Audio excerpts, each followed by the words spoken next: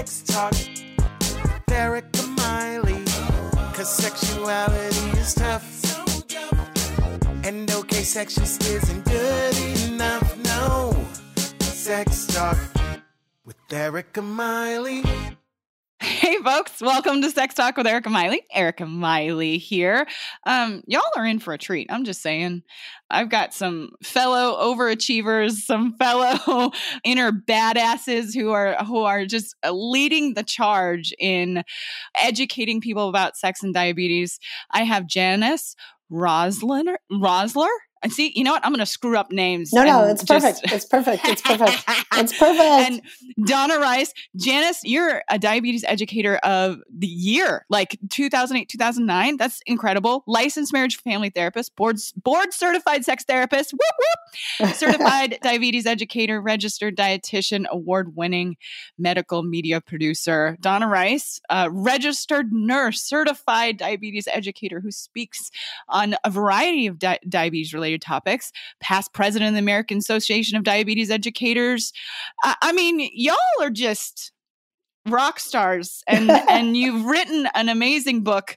So we're going to jump right into sex and diabetes. We're going to talk about chronic illness across the board too, folks. So, but welcome, Janice and Donna. Thank you for being here. Hey, Erica, thank you for having us. We're happy to be here. Yay. I mean, I want to get really, really specific because I think when it comes to chronic illness, I mean, we just talk about that generally, but I really want to get specific to diabetes.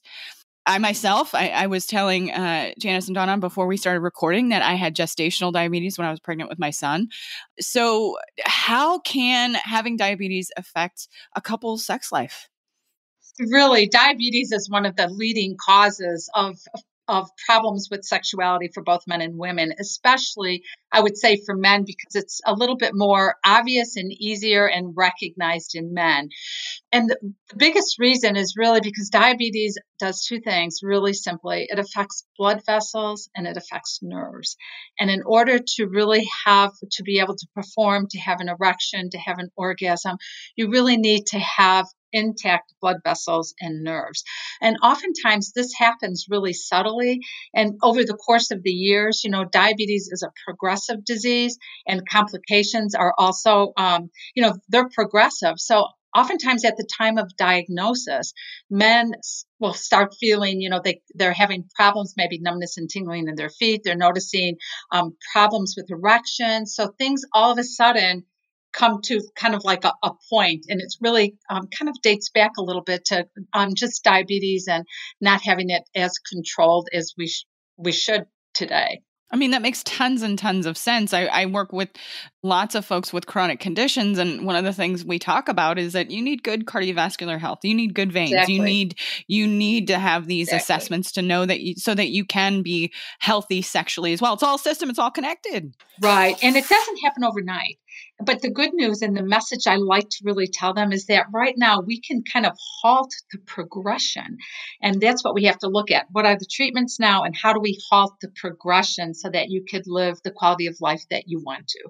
So I'll jump in with the girl stuff, with the women. So here's the thing that's interesting is a lot of women who have diabetes don't realize that it could affect their sex life. With men, one thing that we know, women are a bit of a puzzle. With men, we know that there's a very strong relationship between their blood sugar levels and their ability to have an erection. If they can put in a lot of effort to help to bring their blood sugar levels down inside of a healthy range, their erection issues are likely to improve. And for some men, improve significantly. Women are a little bit more puzzling. Certainly, we feel better when our blood sugar levels are in a healthier range. So in terms of the swings, in terms of energy swings, makes a huge difference. But there's more than that. For women, some women have vaginal dryness, and that happens also with blood sugar swings and with having diabetes. But a big thing, and we know, and I know, Erica, you know this from your background with, sex therapy, is that with women, there's, we say that the biggest sex organ is between the ears, your brain, and how you feel about yourself. Depression has a big relationship with diabetes and how women feel about themselves. And especially if you are having injections or you wear an insulin pump or you're testing your fingers, you may not feel that you look good. You don't want to be with anyone in bed because you may have scarring or bruising. You may have gained weight if you've got type 2 diabetes and you don't feel that you look so good. Also, we know diabetes might affect the amount of time that you need to become aroused. Women with diabetes tend to need more time.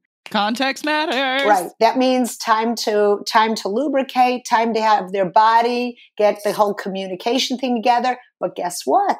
You've got to be able to speak to your partner and say, I need more time, instead of just saying and not sharing your needs. So now we've got to a whole new area, which is how do you share what you need? How do you know what you need?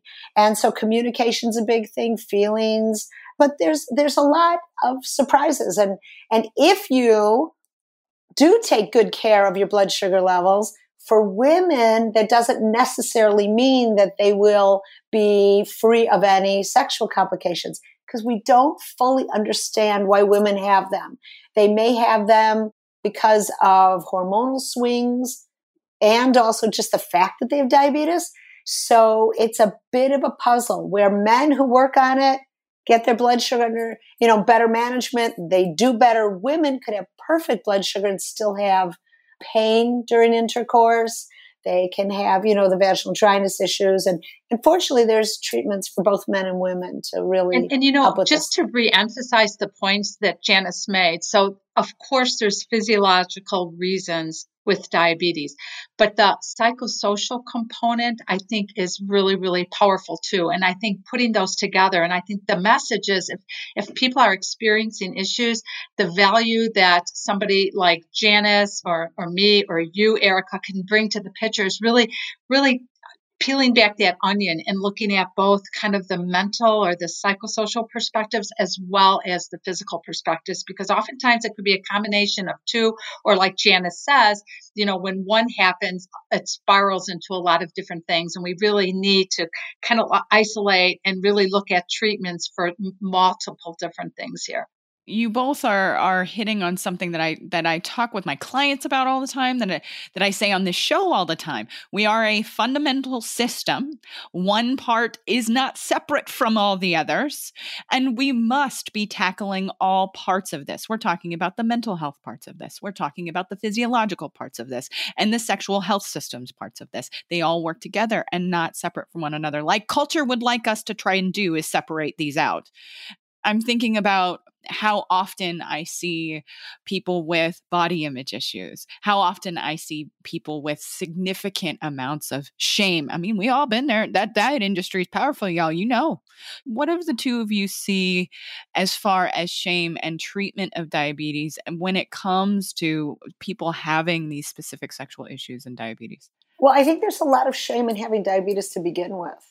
What people don't recognize is that it's not your fault if you get it. They say, oh my gosh, if you lost weight and you exercised more, you wouldn't have it. It's your fault because you eat too much or whatever. Ooh, the thing is that, yes. Oh my gosh. And then relatives are mad at you and you go to reach for that extra piece of whatever at the table and you've got everyone glaring at you.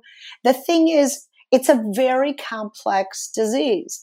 And there are people who are significantly overweight who aren't physically active at all, and they don't develop it. Why? Because for both type 1 and type 2, there is a hereditary component. There's a genetic component. You have to have the potential to get it. And then lifestyle could kick it in. It could be stress. It could be an illness. Then it could be lifestyle. But it's not it's not your fault. It's not from eating too much sugar. It's not from, there's so much blame that goes on. And people take that blame with them into their relationships and into their bedroom, where you feel, I've had clients who said, I felt I was ruining my husband's life. I had one woman say that. But, he should have a woman who's better to herself or not sick or whatever. So there's that whole piece. And I was going to say too, and as an educator, and I think Janice and I have done this for our entire careers, and it's a really, really good message to other healthcare providers that are out there. And one of the important things that you can do for people is to really tell them that, you know what, like Janice said, it's not your fault, but I've had so many men, especially because I did run a men's health program. But when you say, many of my men who have diabetes have this problem as well. So it takes the burden off of them and puts it on diabetes. And I've had so many men just be so relieved when they get that message. And I think that's one of the best messages that we could give them, is just to kind of normalize it, to say that, this happens to men with diabetes. Let's talk about it. And I think that just having that perspective that it's really not their fault or not something that they're doing, and putting the blame on the disease is really, really helpful. It's interesting because I'm a narrative therapist primarily. So what I like to do is I like to externalize the diabetes and give it a name. And I know one couple, it was just affecting their sex life. It was affecting their relationship. When they wanted to go out as a couple, she wasn't feeling well, or she had to stop and check her blood sugar, and he had to wait, and they were late to the party, or, she had to take food ahead, just a lot of stuff. So there was a lot of blame going on in the relationship. You're slowing us down. How come you're not ready? Why do you have to pack up all your stuff? And also in the bedroom. So what we did is we externalized the diabetes. And you make it an actual person, because it really is. It's a third person in your relationship. It's you, your partner, and diabetes. And what this couple did, I don't know if everybody remembers, but long ago, when Princess Diana was married to Prince Charles, Camilla was on the side, Camilla Parker Bowles, and she was the third person in the marriage. And so this couple named diabetes Camilla. So when she wasn't feeling well, or when she was late, or when she wasn't had to jump out of bed to go open a bottle of lubricant because she forgot to bring her vaginal lubricant into the bedroom, so oops, I'll be right back type of thing. They said, oh, it's Camilla. It's Camilla. And, we want to take care of ourselves, and we have to take care of ourselves, even if it is Camilla.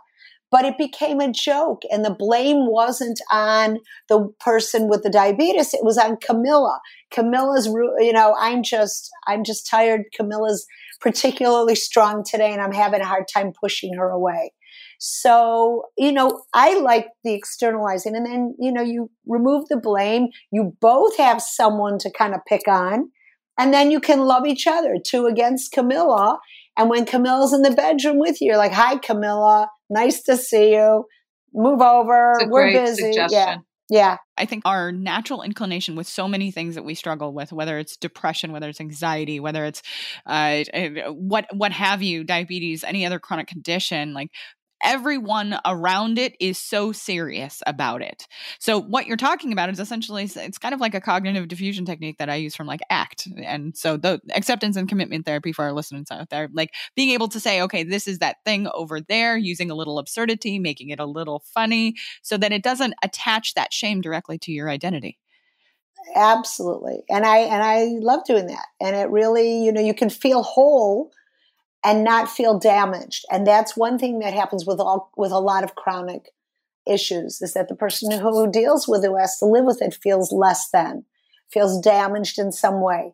And then you start to actually buy into this and blame yourself. And this way you blame Camilla. Camilla's a pain in the butt, but she's living with you. You didn't invite her. She came, and here she is. That family member you wanted to leave the house, but will not leave. Exactly. Maybe we could sneak out and she won't see us. Yeah. And it works. You could really see the conversation change. So I think as a nurse and counseling people, and I know Janice, you too, the conversation changes. People settle down, they listen, they relax, and then they kind of know that there's hope. And I think that's the message that that there is hope, and there are treatments, and we could restore some of the, you're not going to be 21 again, but there is hope. And I think that these are all such great messages for your audience. Yes, absolutely. So like, how can people, I think this is really important across the board, regardless of what field you're in, regardless of how you are listening to this podcast today, how do you ask healthcare providers about sexual challenges when it comes to whatever chronic condition you have? Well, you know what? I'll tell you the hardest thing is that not every healthcare professional, remember, they're human. They're not, they sometimes feel like aliens, but they're humans. And as a human, in our culture, we struggle with talking about certain topics. Actually, Don and I met at a CDC conference in Miami, and I had asked the entire room, I don't know, a few hundred people. I said, how many of you ask your patients, your clients about their sex lives? How are they doing and all that? And literally 3 hands kind of creeped up. Mm-hmm. And it like, was I can't talk about it. I can't talk about it. And there, in all fairness, there's a lot of other things, especially when you're dealing with chronic diseases of any type. There's a lot of stuff that you have to take care of in a very short period of time.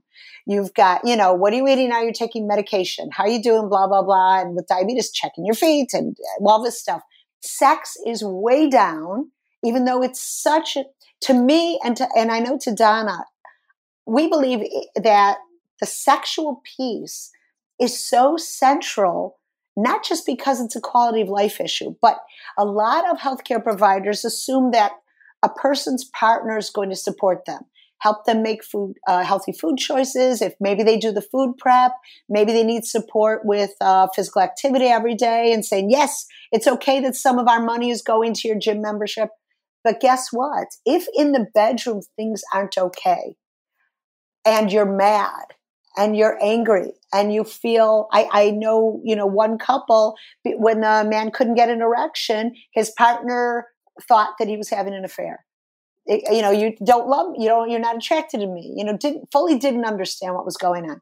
So when you're angry in the most intimate part of your relationship with the most intimate person in your world, you're really going to go reading labels when you go grocery shopping on their behalf, So I think everything starts here. Everything starts here. And that's why we think it's critical. Okay, so you asked how to talk. Well, first of all, figure out what you want to discuss and don't be shy. Do not wait for your healthcare professional to bring it up, because in all likelihood, he or she will not. So say you can, and at the beginning of the appointment, say, I have something I want to talk to you about. Or you can even hint, I have something personal I want to talk to you about, or private, especially if you're uncomfortable and you don't want to actually say the words. Hopefully they'll be sensitive enough to get that this might be going into the bedroom. And pick up what you're putting down. Yeah, exactly. And if they don't, then you have to say, I really want to talk to you about what's going on in the bedroom. I mean, you can talk around it to your comfort level. That's great from the person perspective. And we need to really educate our consumers on really being kind of outspoken and really saying what's going on. But for the healthcare providers there, I mean, we talk about this person centricity, but yet when somebody comes in, the first thing we focus on is blood sugar, not the person. And it's really coming from the person's perspective. What is bothering you today? What do you want to discuss with me? How can I help you today? What are your key issues or concerns? That, I think, opens up the door too. So I think as healthcare providers, we need, or the healthcare providers out there really need to really kind of be, think about how they're communicating and what they're communicating to the people. And are they really, providing the best service to them? And how could they maybe turn the conversation so that they are opening up the conversation for what really matters most to the people that. Yes. Healthcare providers, are you listening? Healthcare providers, therapists, are you listening? She just said that person-centered place, like quality of life. What can pleasure do to change a person's life with chronic illness? A shit ton. Well, and also I do want to add from the healthcare professional's perspective is I know your time's limited. And I know that you have things that you have to do that maybe you've been directed to by another healthcare provider. Fine, be honest about that. So if you want to say what, like Donna suggested, what can we talk about today? What has meaning for you? What's really on your mind? But I do want to let you know, I will make time for it. I also need to take care of X, Y, and Z, and that I must get done. That's okay. It's really okay. Be honest about it. Don't let that totally dominate the conversation, and then you don't get your job done. It's okay to say, this is what I can do. And if we need an additional conversation, or if I need to send you something to read, I'll follow up and do that. It's okay to be honest. It's okay to be, to share that. But the other thing I want to mention is I do have a story about a gentleman I was working with, and I had asked him about his, because I always brought up the sex piece. And he said that he hadn't had sex with his wife for 10 years. What happened is initially he lost his erection. He got the courage to say something to his doctor, and the doctor said, okay, I'm going to give you a prescription for Viagra. He gave him the prescription, and it didn't work. And the guy just thought, I guess that's what diabetes is all about for me, and I'm never going to have it again. I have to give up a sexual life. Right. And some people do. They accept it. They go, listen, at least I have my eyes and my kidneys. Okay, I can walk, I have my legs. So they say, okay, small price. Not really, but, Anyway, the healthcare provider never asked, how are you doing? How was that prescription? Never followed up on it. And he was too shy to bring it up again. Now, the one thing that we know about diabetes is in terms of men, those pills, Levitra, Cialis, Stendra, and, Viagra, they only work in about 60% of men with diabetes. So in all likelihood, you might be one of the people that it doesn't help. There are many other treatments to try. Don't be shy about saying, Doc, it didn't work. That doesn't mean you're a failure. It means you have to have a new conversation. And penis havers, are you listening? Penis havers, are you listening?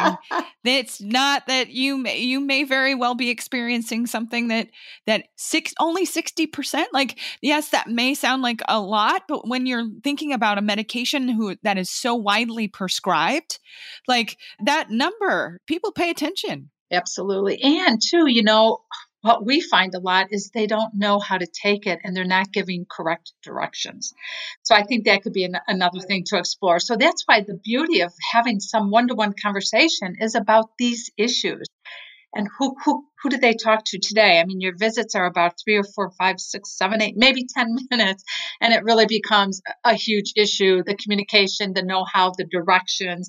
Or you go to the pharmacy and on the bottle it says, take as directed. Well, nobody directed me. How do I know how to take it? So there's a lot of, I think, education, a lot of great messaging that we can do to really improve health and improve quality and success rates as well. Right. So I have a cute story. There was this gentleman who went to his doctor. They had a discussion about his problem with his erection. The doctor gave him a prescription for Viagra.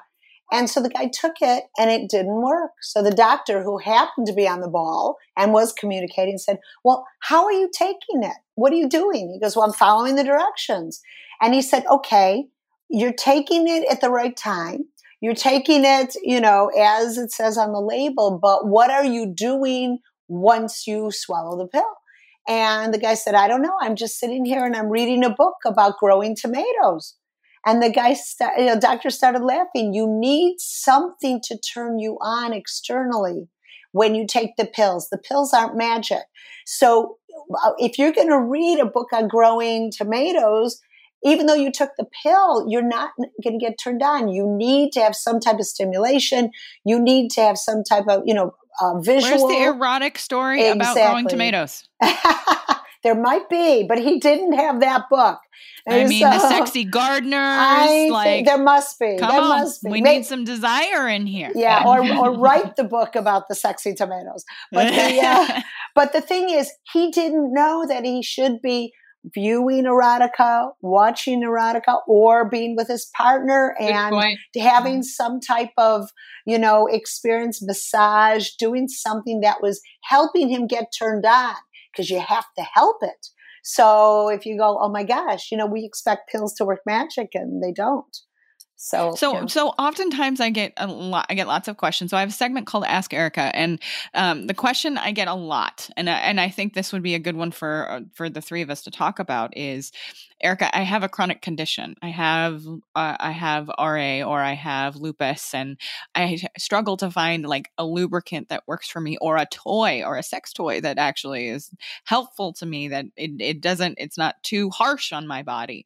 So I would love to know that if the two of you have some suggestions around lubricants or toys or what other products that might be helpful for people with chronic conditions, specifically with diabetes, that would aid them. Well, I'll tell you, first of all, there's so many lubricants on the market. So it's really the one nice thing is a lot of the companies will send you samples. If you buy one, they may throw in some samples of different brands. There's some that have flavors. There's some that are actually more viscous. They're thicker, where you use less, but you have a better thickness in terms of it lubricating more. Some warm up, some tingle, depends what's in there. So it's really a matter of personal preference, kind of observe what you have. In terms of toys, there are some toys that are a little bit gentler. You want ones that you might be able to adjust rather than something that fits on tightly.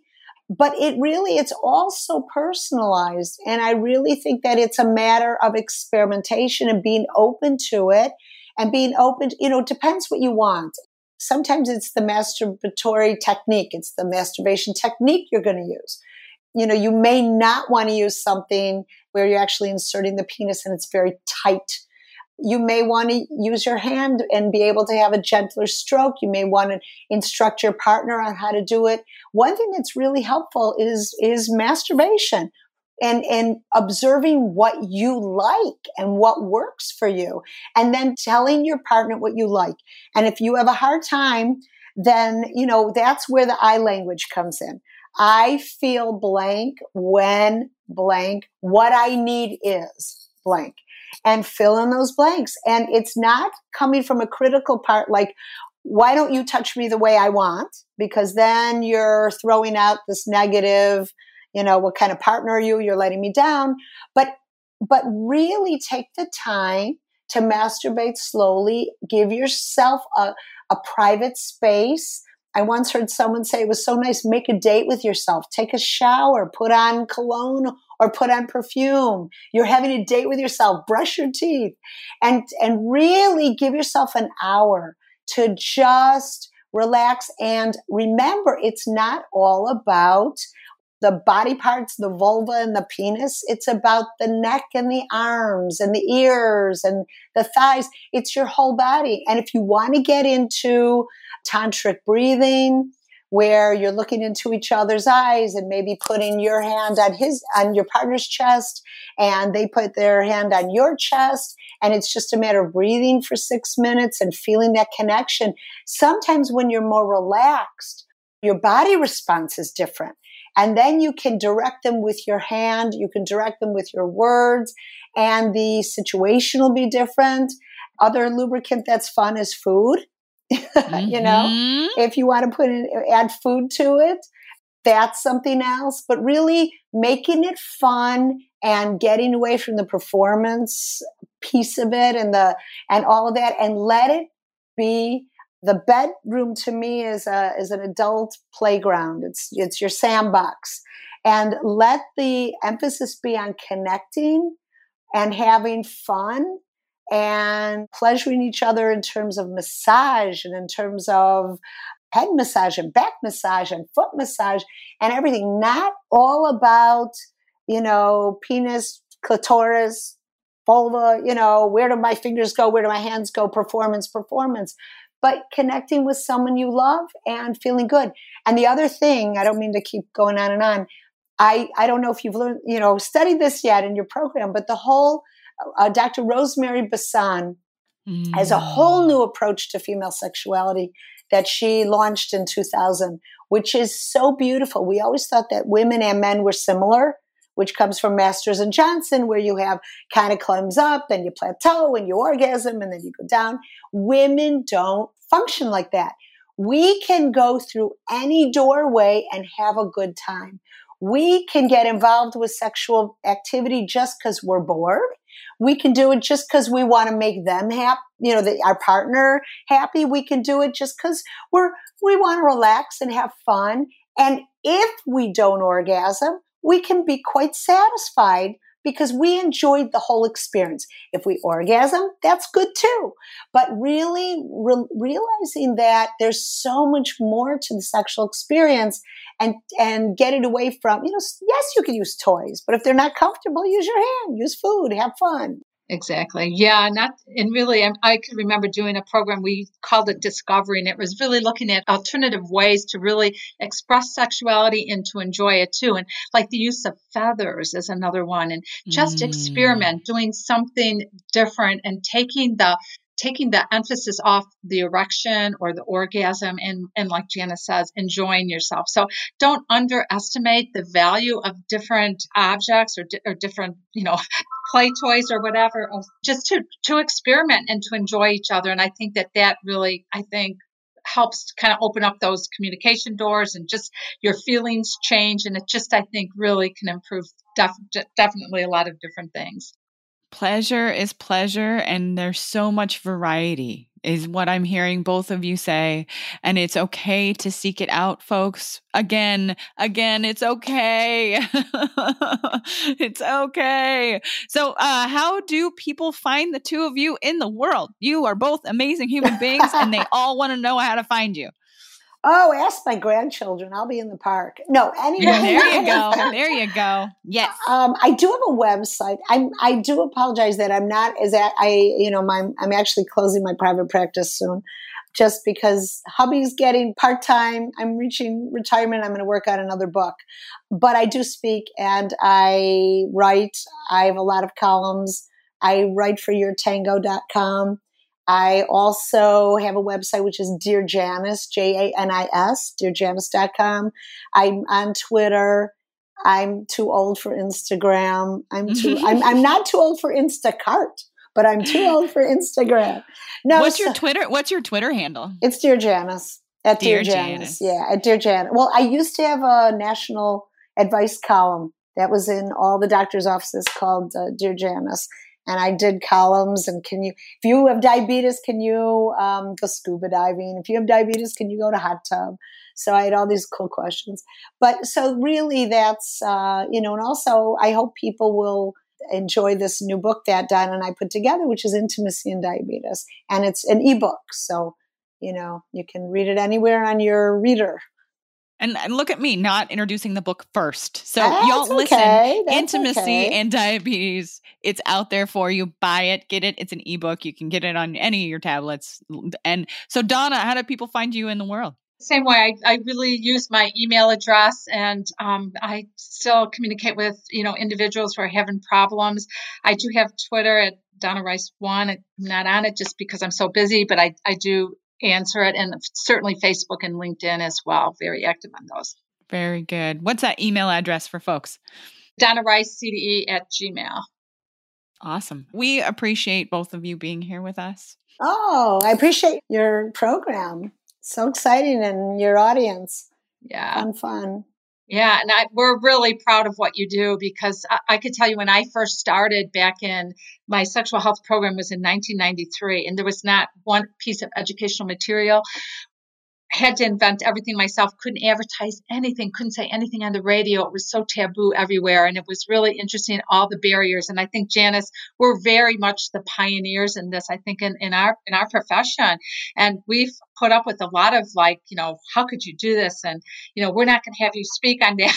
We've put up with a lot of different things just out of just sheer fear of sexuality. And it's like, I think we've been really pioneers in really busting open the dam. The two of you are trailblazers for us out here, and we owe you both a debt of gratitude. Yeah. So we're glad to see you carrying on this tradition. When Don and I wrote our first book, which was called Sex and Diabetes, I was told that we could only use the word masturbation once in the entire book. I remember the publisher took me aside and said, please write it as if you're writing for your grandparents. So don't put shower with a friend. Don't put whatever. We couldn't put any same-sex information. The one thing that we're so thrilled about with our new book, Intimacy and Diabetes, is we worked very hard to limit the binary language. We have examples of all variety of different types of combinations of couples. it's just because that's who the world is. And a lot of restrictions now, thank goodness, are gone. And all of this is being welcomed. And we really appreciate it. I mean, a little binary language is in there because we're speaking about medical things. And there are some differences between certain male issues and female issues physiologically. So we had to do that. But in terms of language, it's funny because we were writing it and the editor the grammarian at the publishing house kept returning it with everything corrected.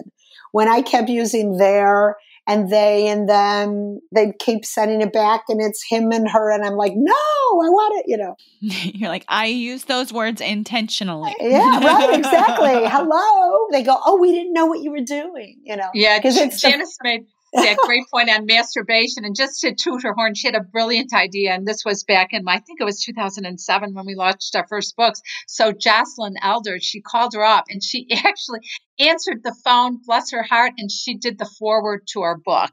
So I thought that was brilliant. Yeah, it was really cool. We really thank her because she was, the first one to be out there publicly on sexuality and masturbation and all of that. And just to have her, a former U.S.